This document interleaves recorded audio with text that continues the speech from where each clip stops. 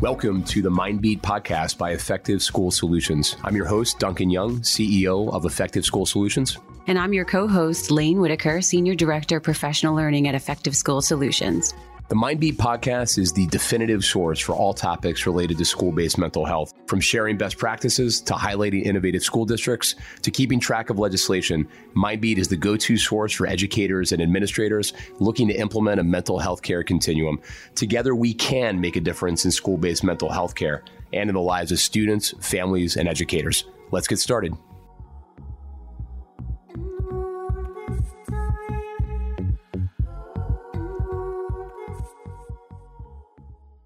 Hello, everybody. Welcome to another episode of the Mindbeat podcast. I'm Duncan Young, CEO of Effective School Solutions. And I'm Lane Whitaker. I'm a Senior Director of Professional Learning at Effective School Solutions. Lane, how's it going today? It's going really well, I have to say. It's a beautiful day. I'm feeling good. How about you? Well, as you can tell, I'm a little bit under the weather. But and I realize the only times I ever get sick is when I actually travel more than 6 hours on a plane. And that's kind of what happened here. So do you think it's virus or like the conditions on the plane? Is it cold on these continental flights? I think it's head cold. It's not COVID, so I tested for COVID, but I think it's just the head cold kind of going around. So I was trying to figure out today, like, is it maybe allergy or is it just kind of head cold? But I think when you get on a plane, like especially one of those 787 wide bodies that fly cross country, and there's 400 other people on there, chances are that one of those 400 people in a contained environment has something that you don't want to get. And so I think that's what happened here. But, I don't know. It's like I do plenty of short plane trips that are like an hour or 2 hours and I never get sick. But somehow 4 hours, 5 hours, 6 hours, it's like my immune system can hold up for like 3 hours and then it just kind of, breaks down kind of at that point. Yeah, just being subjected to it for that long. Yeah.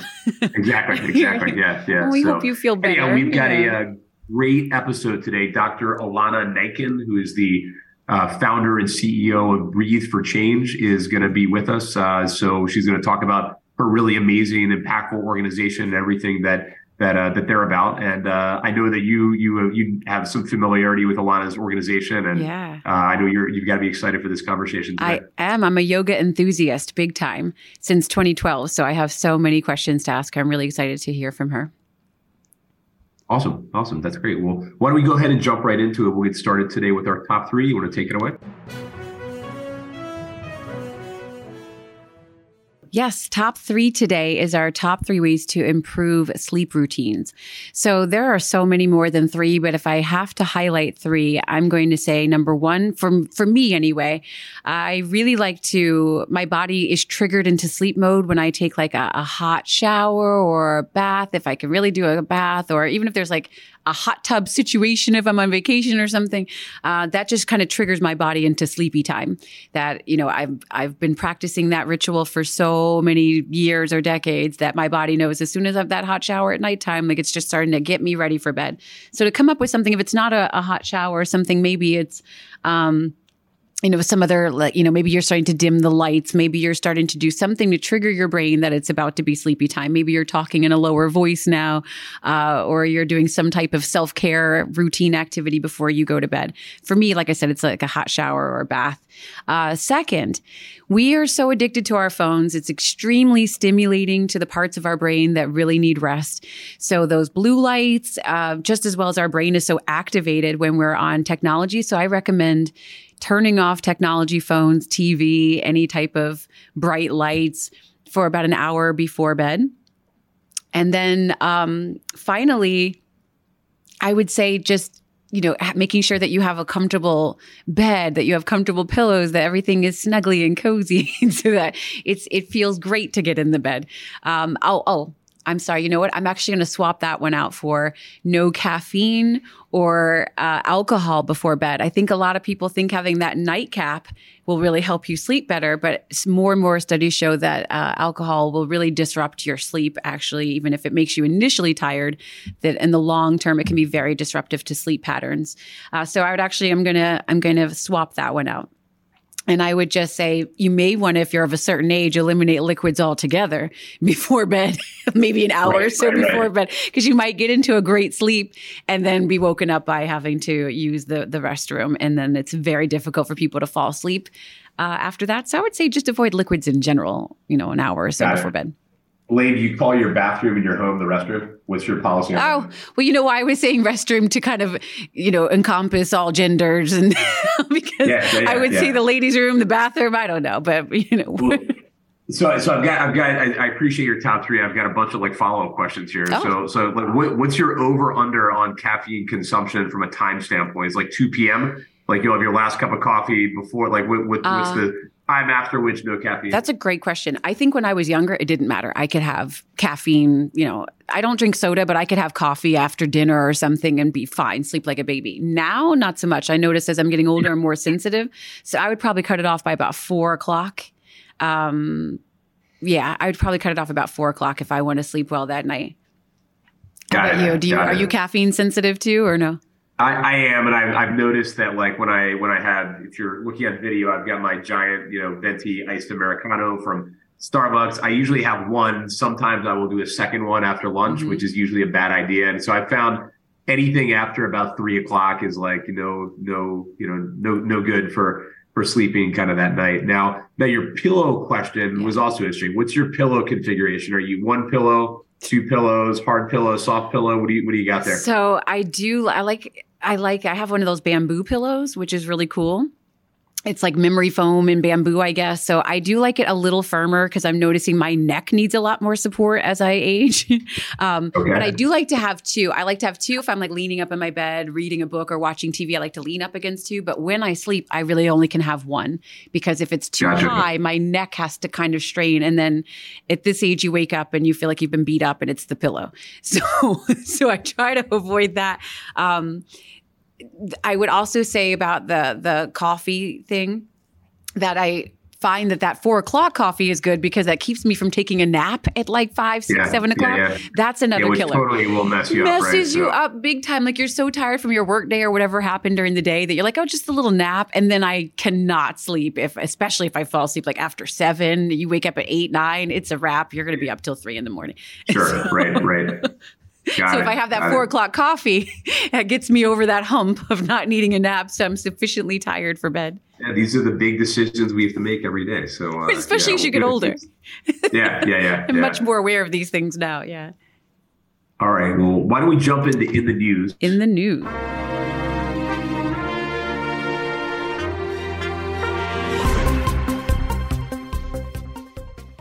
I've got our In the News segment for today, and our news segment, news article, which as always we'll kind of post along with the link to the Mind Me podcast, is from NPR. It's entitled "Recovery High Schools Help Kids Heal from an Addiction and Build a Future." This is a great article about a charter school in Denver that is actually a high school, but doubles as a recovery school for students who have substance abuse challenges, and it really kind of goes through their model, which kind of involves both academic support, but of course, substance abuse support, mental health support, behavioral support. And there's a lot of really, impactful and touching case studies in here of students who have, dealt kind of with this. That, one of the, or students who have benefited from this. One of the real challenges, though, is that the cost per care is a lot higher. The cost per care is generally about $25,000 per student per year, and a normal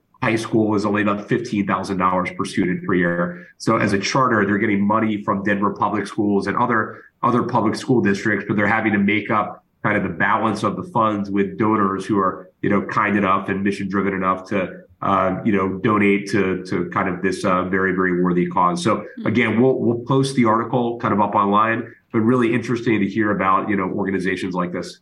Absolutely, I agree. That's cool. Thank you for sharing.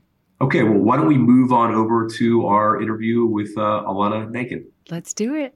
We're so excited to have Dr. Ilana Nankin with us. She's the founder and CEO of Breathe for Change. She's an award-winning entrepreneur, teacher, educator, and former public school teacher committed to using wellness as a vehicle for healing and social change. She earned degrees in both psychology and education at UC Berkeley and received her PhD in curriculum and instruction at University of Wisconsin. Ilana founded Breathe for Change, a movement on a mission to enhance the health and well-being of educators, students, and entire communities. Breathe for Change offers the world's only 200-hour wellness, SEL, and yoga teacher training specifically for educators and provides wellness and SEL professional development for schools, districts, and organizations. Ilana, we are so happy to have you here. I've been aware of Breathe for Change for quite some time, and so it is quite an honor to have you here to be able to pick your brain about this amazing endeavor that you've started. So thank you so much for being here. Oh, I couldn't be more thrilled to be a part of this. Thanks for having me. Yeah, Ilana, we're so excited. Maybe we could start off with the origin story behind, Breathe for Change. What inspired you to kind of begin this endeavor, and what are some of the central themes behind what you're trying to accomplish?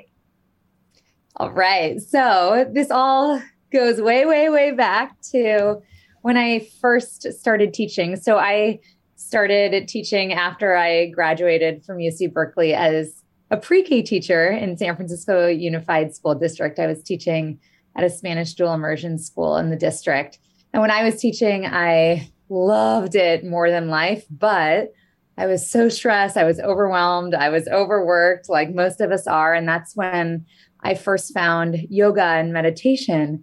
And these practices just completely transformed my life and my well-being, so much so that I started integrating so many of the practices into my classroom with my kids. And I just saw incredible, and I mean incredible transformations in them, both social, emotionally, but then also academically. And I was like, hold on, wait a second, world. There is something going on here that needs to be further explored. So I ended up pursuing my PhD in curriculum and instruction and becoming a teacher educator at the University of Wisconsin in Madison. And for my dissertation, I followed a bunch of educators that I was training into diverse classrooms all over the country and world. And specifically, I was looking at how they would take up their ideals of social justice in action in their teaching.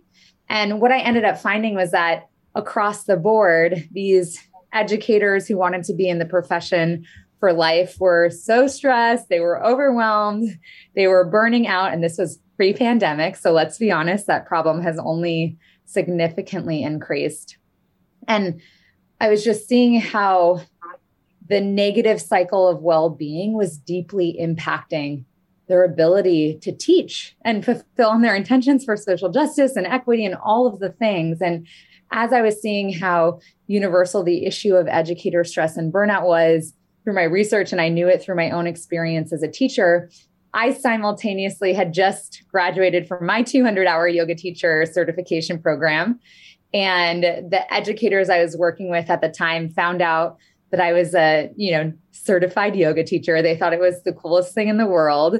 So they rented out space in the student union for me to teach them yoga in addition to my education courses. And one thing led to the next, like day after day, these educators would come up to me, and they were working in diverse classrooms all over the city and beyond. And they'd say things like, Ilana, the kids who normally have anxiety attacks before tests are utilizing these breathing techniques that you taught us, and their test scores are improving. Or, the students who are experiencing so much trauma in the home are learning how to breathe and move and regulate their bodies, and everything is getting better.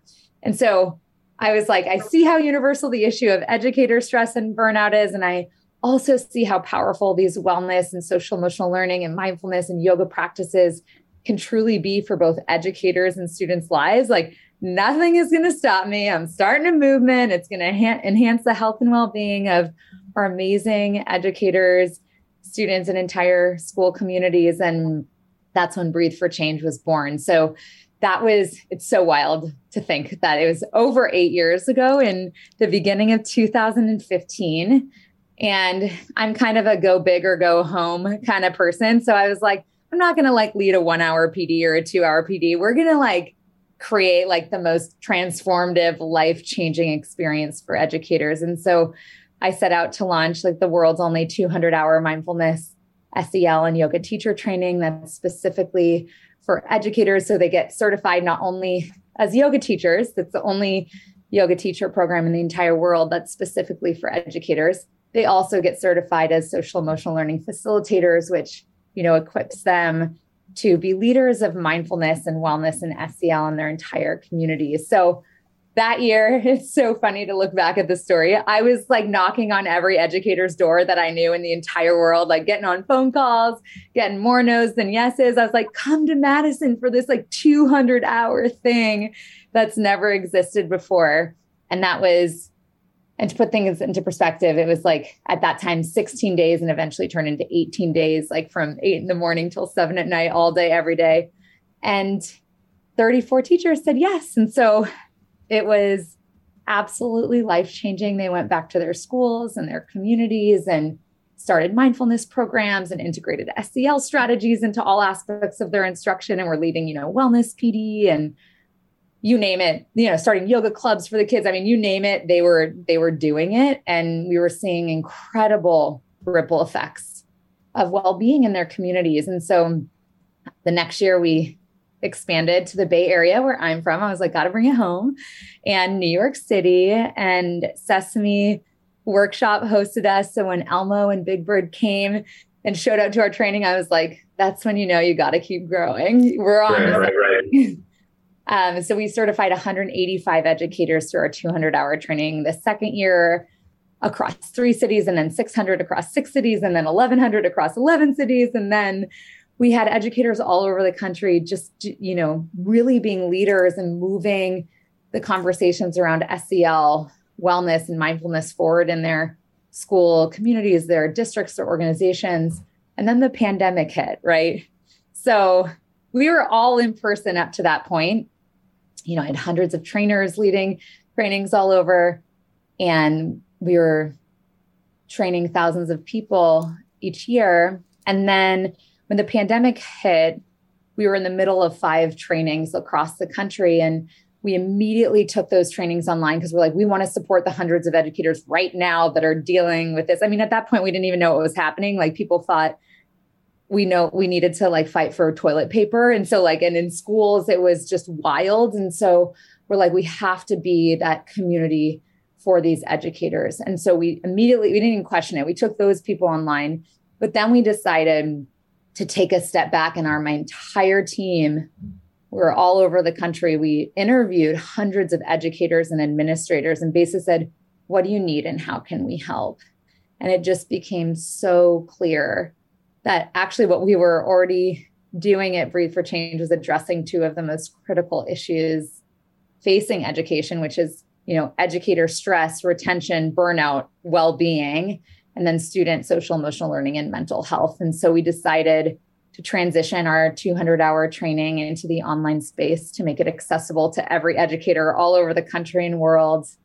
And now we've since total certified to over 10,000 educators through our 200-hour training across all 50 states, across multiple countries all over.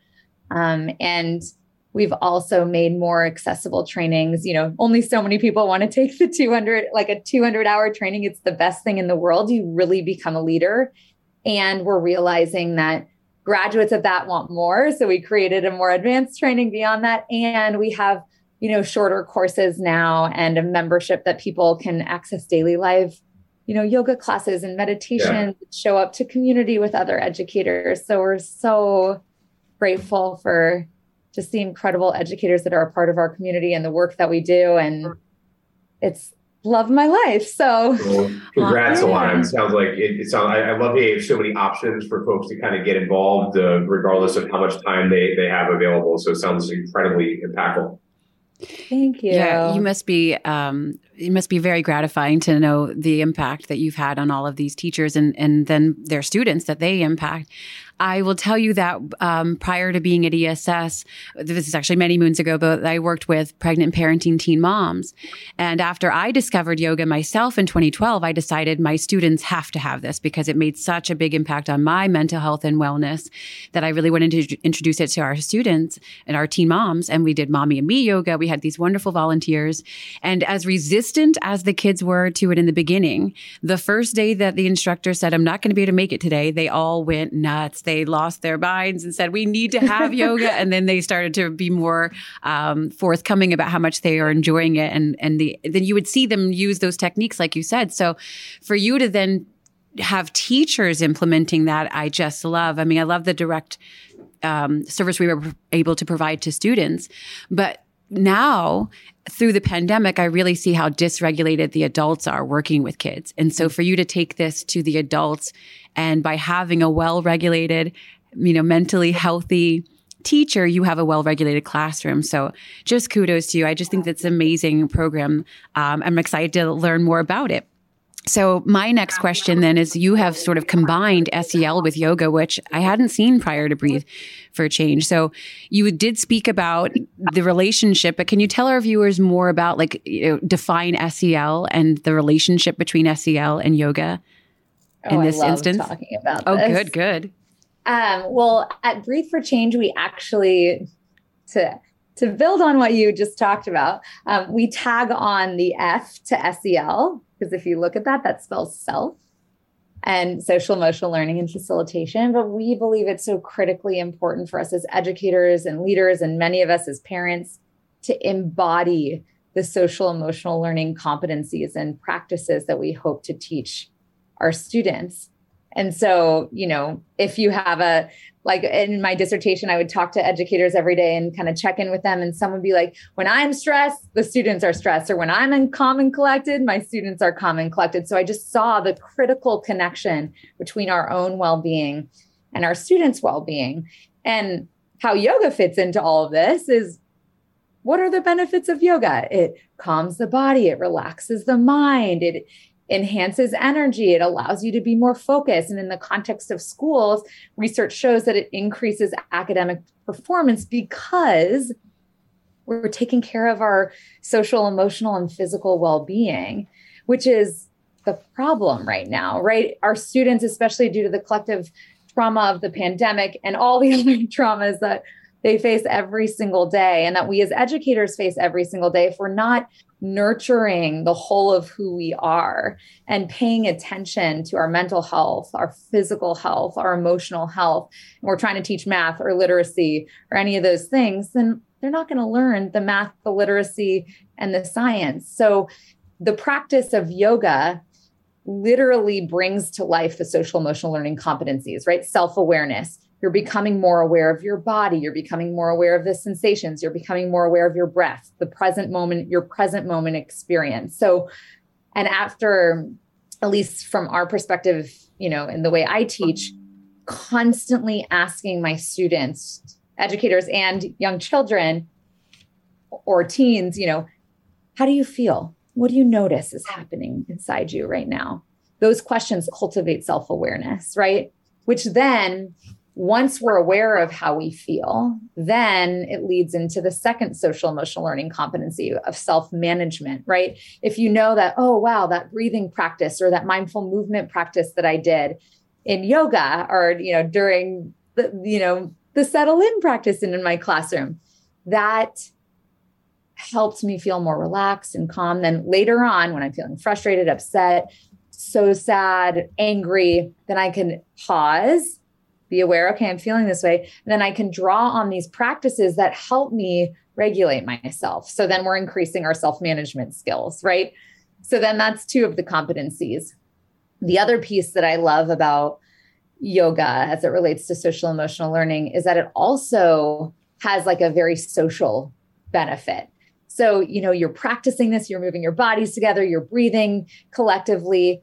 That all improves the relationships that are being built amongst students. They're forming bonds around it. There's ways, we do partner poses and community poses and things that ultimately inspire human connection. And so we've found that in the context of the classroom, it serves as an incredible community builder, which ultimately has been shown to, create a more positive classroom learning environment. And then social awareness, people not only become aware of their own internal experience, but we're having conversations around how this practice impacted other people. That enhances our social awareness too. And we recognize that what we might feel on one day, like, or in one moment might be different than what we feel in another moment, and all emotions are welcome. And that allows people to feel like they're welcomed into the space, they're included, that there is a sense of belonging. And then the last social emotional learning competency is responsible decision making. When we're regulated, when we can breathe before we make reactive decisions, we make better decisions, both educators and students. And so I've seen huge transformations when it comes to responsible decision making, rather than, slapping that kid who may have tried to pick a fight with you in class. Students are saying, wait, you know what? I need to take a deep breath first, and then I'm going to take a step away, and I'm going to come back to this moment and maybe engage in nonviolent communication or something more productive. And, educators too, I mean, we can get so stressed due to all the demands and just the context that we're working in and living in. And so when we have these practices that we can draw on, it really does support us in being more responsive than reactive. And so I think they're absolutely connected. And I don't see yoga and social emotional learning as two different things. I see that yoga as like a tool to foster social emotional learning outcomes that we want to see both in our educators and students. So Ilana, this seems like such an emerging field right now. I mean, what's the state of the research right now in terms of the benefit, like the interrelationship between wellness, mindfulness, and different kind of more academically oriented outcomes, grades, discipline, attendance, and kind of part two of that, have you guys done any direct kind of research on kind of your practices, and do you see any, kind of what positive impacts do you see on both educators and students as a result? Mm-hmm. Well, we're actually working on a major study right now, which I'm super pumped about. And we have done some research in the past, which I'll talk about. There are many studies out there that demonstrate, yoga programs or mindfulness interventions or, incorporating meditation into the classroom does lead to improvements academically. And also, I think from a social emotional learning standpoint, they found that it also learns, or it translates to like a great return on investment of actual dollars spent when it comes to children's trajectory to college. And so we're definitely seeing in the research positive outcomes from whether you want to call it mindfulness or yoga or wellness programs or meditations being incorporated into the classroom or into instruction. There is, from our perspective in Breathe for Change, we actually did, I have over 10,000 surveys that we both quantitative and qualitative, with quantitative and qualitative measures in there that have demonstrated the positive impacts. Those we didn't necessarily use, I wrote those surveys myself as a researcher, but we didn't use validated assessment tools that already exist. And so in 2020, we set out to start a validated research study, which ironically, we launched it for our January cohort of 2020, which was going to graduate in May or June of 2020. So we were going to do a pre-training assessment, a post-training assessment to ultimately measure all different sorts of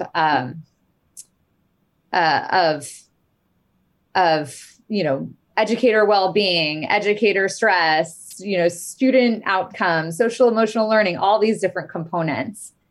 And right in the middle, what happened in March 2020? Something happened in the meantime there, right? So what we were like, this is a major confounding variable that clearly is going to impact all of the things that we're measuring, right? Educator well-being, burnout, stress, student outcomes, all of the things that you would assume Breathe for Change would be interested in measuring. And so at first I was like, we should cancel the study. And then I was like, you know what? We're continuing the training. Let's just do what we had set out to do. And we'll do the same post-training survey that literally is like essentially the same measures as the pre-training. And let's just see what happens as a curiosity, knowing the pandemic is going to put a little wrench in it. Right. So we did. And we actually ended up finding, shockingly, that amidst the pandemic and all of the trauma that came with that, the educators that were in our training had increased well-being, decrease in stress, decrease in levels of burnout, increase in physical health, emotional health, social global health, like all of the things that we would have hoped to see if the pandemic wasn't there and there were no confounding variables, actually happened even in the most traumatic time. And at the same time, there was tons of studies happening on educators that showed the exact opposite in just like society. You know, educators were clearly more stressed than ever, or they were more burnt out than ever. They were overwhelmed, overworked. Students were more stressed than ever. And so we were just shocked that even despite this crazy thing that landed in all of our laps, the tools that we were teaching had such a dramatic impact that we still saw increases in well-being and decreases in the things that we would hope to see decreases in. So, that's great. Yeah. So that's what we saw. And then we're currently working with a research organization that's supporting us in doing a validated assessment to assess not only the impact of our training on educators' experiences, but also eventually we'll be able to get student outcome data that shows the ultimate impact on, student, the academic outcomes, the attention, all of the different things that we're measuring. So to understand truly the ripple effects in communities. That's great. No, thanks, Ilana, for sharing that. So I'm curious, I've heard you say that there's thousands and thousands of teachers that you've trained now. Do you find many administrators joining this cohort? As that trickle down effect is very important. You really want to have the support of administration to really embed these practices into the daily routines of a school community. So are you finding administrators participating? Do you find there's a lot of administrator support for this? And what does that look like, the actual training for teachers? 200 hours is a lot of hours. And I imagine beyond the yoga training at 200 hours, there's got to be some additional training on that SEL model. And maybe you could tell us what some of the other elements of the training include. Absolutely. So there's tons of administrators that take our training and more. So we have principals, assistant principals, superintendents, central office people, heads of education organizations, nonprofits. So we're seeing more and more administrators. It's kind of starting to have like a bottom-up effect where sometimes educators at a school, like an individual educator, will find Breathe for Change. They'll come, they'll be like, oh my God, they go back to their school, they share with their administrator, then their admin comes and takes it along with some other teachers. And we have like Breathe for Change schools, essentially. We're also seeing administrators who super prioritize social emotional learning or wellness, or recognize that they need more tools to support their educators. They're finding Breathe for Change. They're taking our training, and then they're bringing us back to do professional development for their entire staff, or they're sending more teachers to our 200 hours so they can come, have like a wellness committee, or like really launch a social emotional learning approach in their school. And so we're definitely seeing this all over. We've always had administrators, but now that we have way more people taking our trainings, we're seeing tons. We also offer specific webinars and workshops for administrators only, so that we can focus very specifically on the needs that they have, which are in many ways similar to educators, but also very different given their leadership roles. In terms of what does our 200-hour consist of? So the yoga is integrated it's like yoga meets meditation, meets social emotional learning, meets, and when I say yoga, that's a huge word. Like, I'm not just talking about the physical practice of yoga, what we know is like downward facing dog or child's pose. That is one of 6 components of our training. That's what we call asana, the physical practice. So they learn how to design and ultimately sequence inclusive and trauma-informed yoga classes for both adults and young people. That's the asana component of training. The SELF, or the social emotional learning component, They learn our 8 components of SEL. So they learn settle in practices, breath awareness strategies, mindful movement, community connection, focus, creative expression, relaxation, and closing. So they learn all these different practices that are differentiated for primary and secondary and adults. And then they learn, so they can teach those one-off and integrate them into their instruction. They also learn to weave those 8 components together to ultimately design and teach wellness workshops and professional development around SEL to their fellow educators or whoever in their community they want to share wellness experiences with. So that's the SEL component. There we have meditation too. So they learn how to meditate with their breath, their body, their emotions, and their thoughts, and ultimately how to guide others through meditation, including how to incorporate meditation into your actual curriculum and your instruction. And then they learn yoga philosophy. So they learn the history of yoga, the ethical principles of yoga, and how the ethical principles connect to their lives as educators and leaders.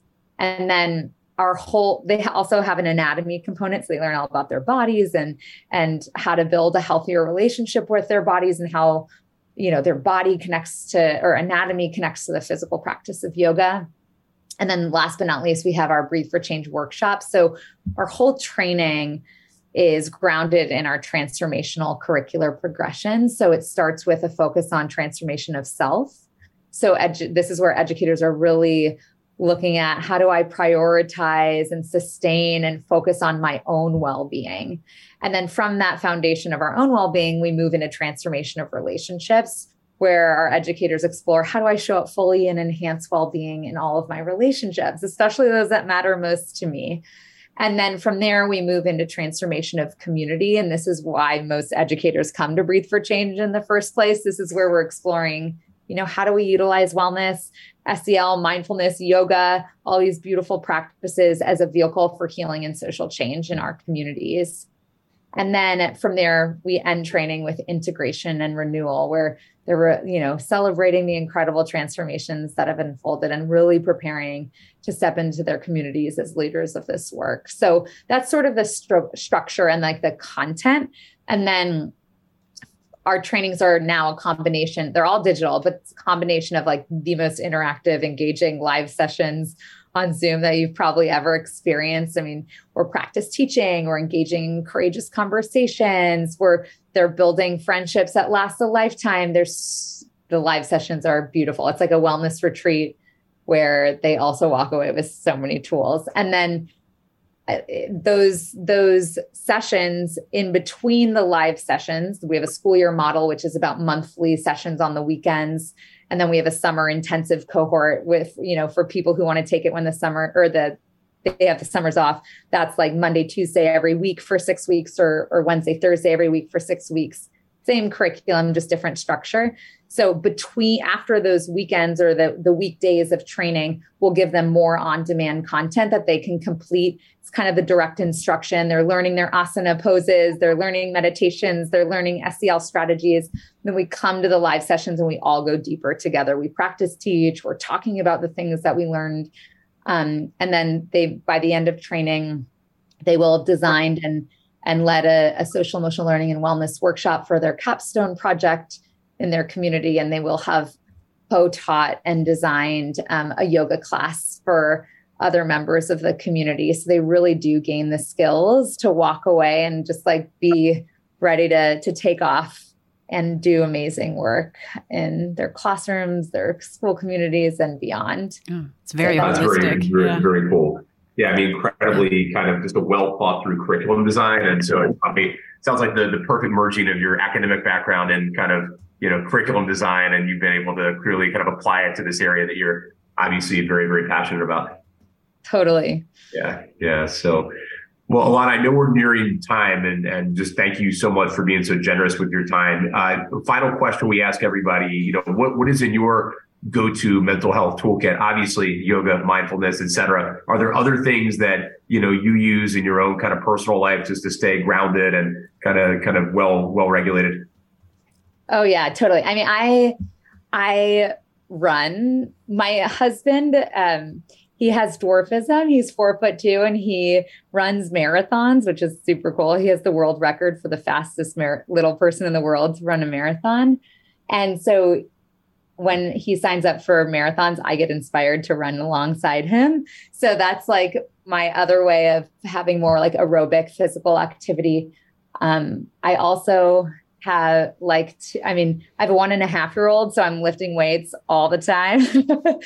Literally. Like a little 20 pound deadlift, right? So. Oh, totally. My little Aaliyah. But so I have daily practices that I use. So in the morning, oftentimes if we're on point, my husband and I will wake up and the first thing we'll do is say, like, what is your intention for the day? And when I mean intention, I don't mean like, what do you want to do? It's like, how do you want to show up? Who do you want to be? So it'll be like, my intention is to be kind and loving, or my intention is to be focused and prepared, or my intention is to be more playful. So we always say that every day. And then that becomes like our anchor, right? We can check in with each other on it. Like, how you doing with that, you know? And then at the end of the day, the last thing that we love to do is just say, like, what are you grateful for? And rather than it doesn't always happen, because sometimes I'll, go into a bad habit, but I'll always come back to it. So, rather than being on your phone searching through Instagram, it's like, if the last thing that you do is talk about what you're grateful for, then like, that's what you're going to sleep with. And it just has made such a big impact in how I show up, how I sleep, and then also how I feel when I wake up in the morning. So those are two very specific strategies that I've implemented. And then I started to do this. I just recently actually signed up for a 108-day meditation challenge, because I was like not doing my daily meditation practice. And when I don't do something daily, it's just like, it goes away. It's like not a habit. So I've been doing 10 minutes of daily meditation. The second I wake up, I just press on my phone, like the 10-minute timer. I sit up on my bed and I just close my eyes and breathe, basically. And it's been interesting. I've just been doing that for about a month now. And I just see such a shift from like between when I do it inconsistently and then when I do it literally every day, no matter what. And so even though I teach these things, sometimes, just like I'm a human being, like I fall away from the practices themselves. And so I try, when I notice that, like, okay, Ilana, you are off, I'll sign up for something, or I'll commit to something that brings me back. And that's been super, super helpful.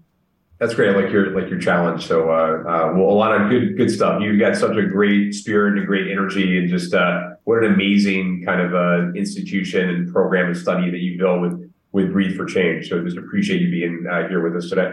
Yes. Thank you so much for having me. It's been such a blast. I echo Duncan's sentiments. Thank you so much for being here and for all that you're doing in the community. Thank you. Wow, that was such a great interview with Ilana. I have to say that interview inspired me for my inspiration for the week. She discussed in her mental health toolkit about using gratitude before bed. I was in a really good practice for about 2 years. It kind of, my routines kind of fell apart this year. But for about 2 years, I was in a really good practice of, starting my day off with a gratitude practice, just trying to figure out 3 things I could be grateful for when I wake up and I've got the high cortisol amounts and the butterflies in your stomach as you look at your calendar and try to organize your day and you're thinking so many steps ahead. So that was a great time for me to say, let me just do a little gratitude practice. And then I found that when I was in that routine for those 2 years, things were just really, really positive. My mindset was super positive. I approached the day differently. So when she said that, I got really inspired to really get back into my routine of a gratitude practice, or starting my day off with a gratitude practice. Like she said, it really does affect the way that I show up in my day. So how about you? What really inspired you this week? That's good stuff. So so for me, my I know I work a lot of kid stuff into here, but my middle daughter recently got told, she runs track for her high school. So she was told on Friday that she needed to be participating in the long jump event on Monday, despite never actually having done long jump before in her life. So what inspired me was her kind of going into the weekend and saying like, hey, I got 48 hours to figure out how to be quasi competent at the long jump. So I went out to the track with her. We kind of, did probably like 50 long jumps. I'm sitting there with like YouTube videos trying to break it down. And so her kind of growth mindset with respect to this really inspired me. I got to tell you, I was blown away about how much like goes into the long jump, right? And then we actually got out to the meet, and they've got a bunch of kids doing triple jump, which is like a whole different, animal and something that requires, I think, even more coordination and has even more kind of going into it. So that was my what inspired me for the week. That's very cool. It is track and field season now, huh? That means like Penn is going to be coming up soon. You're right. It is that time of year. Yeah. Nice. All right. Well, Lane, as always, great to see you again. Hopefully I will be more weller. Is that a word? Feeling better. The next time I see you. Feeling better. Yeah, I appreciate it. So likewise. But great to see you. Thanks to all of you who are loyal MindBeat listeners. We appreciate you joining us, and we look forward to you joining us for our upcoming episodes. Take care and have a great rest of the week. And thanks to all of you for the impact that you're making on the lives of students. Thank you, everybody. Bye. The MindBeat podcast is a production of Effective School Solutions. MindBeat represents the opinions of Duncan Young, Lane Whitaker, and their guests on the show. The content here should not be taken as medical advice. The content here is for informational purposes only. Please consult your healthcare professional for any medical questions. This podcast should not be used in any legal capacity whatsoever, including but not limited to establishing a standard of care, in a legal sense or as a basis for expert witness testimony.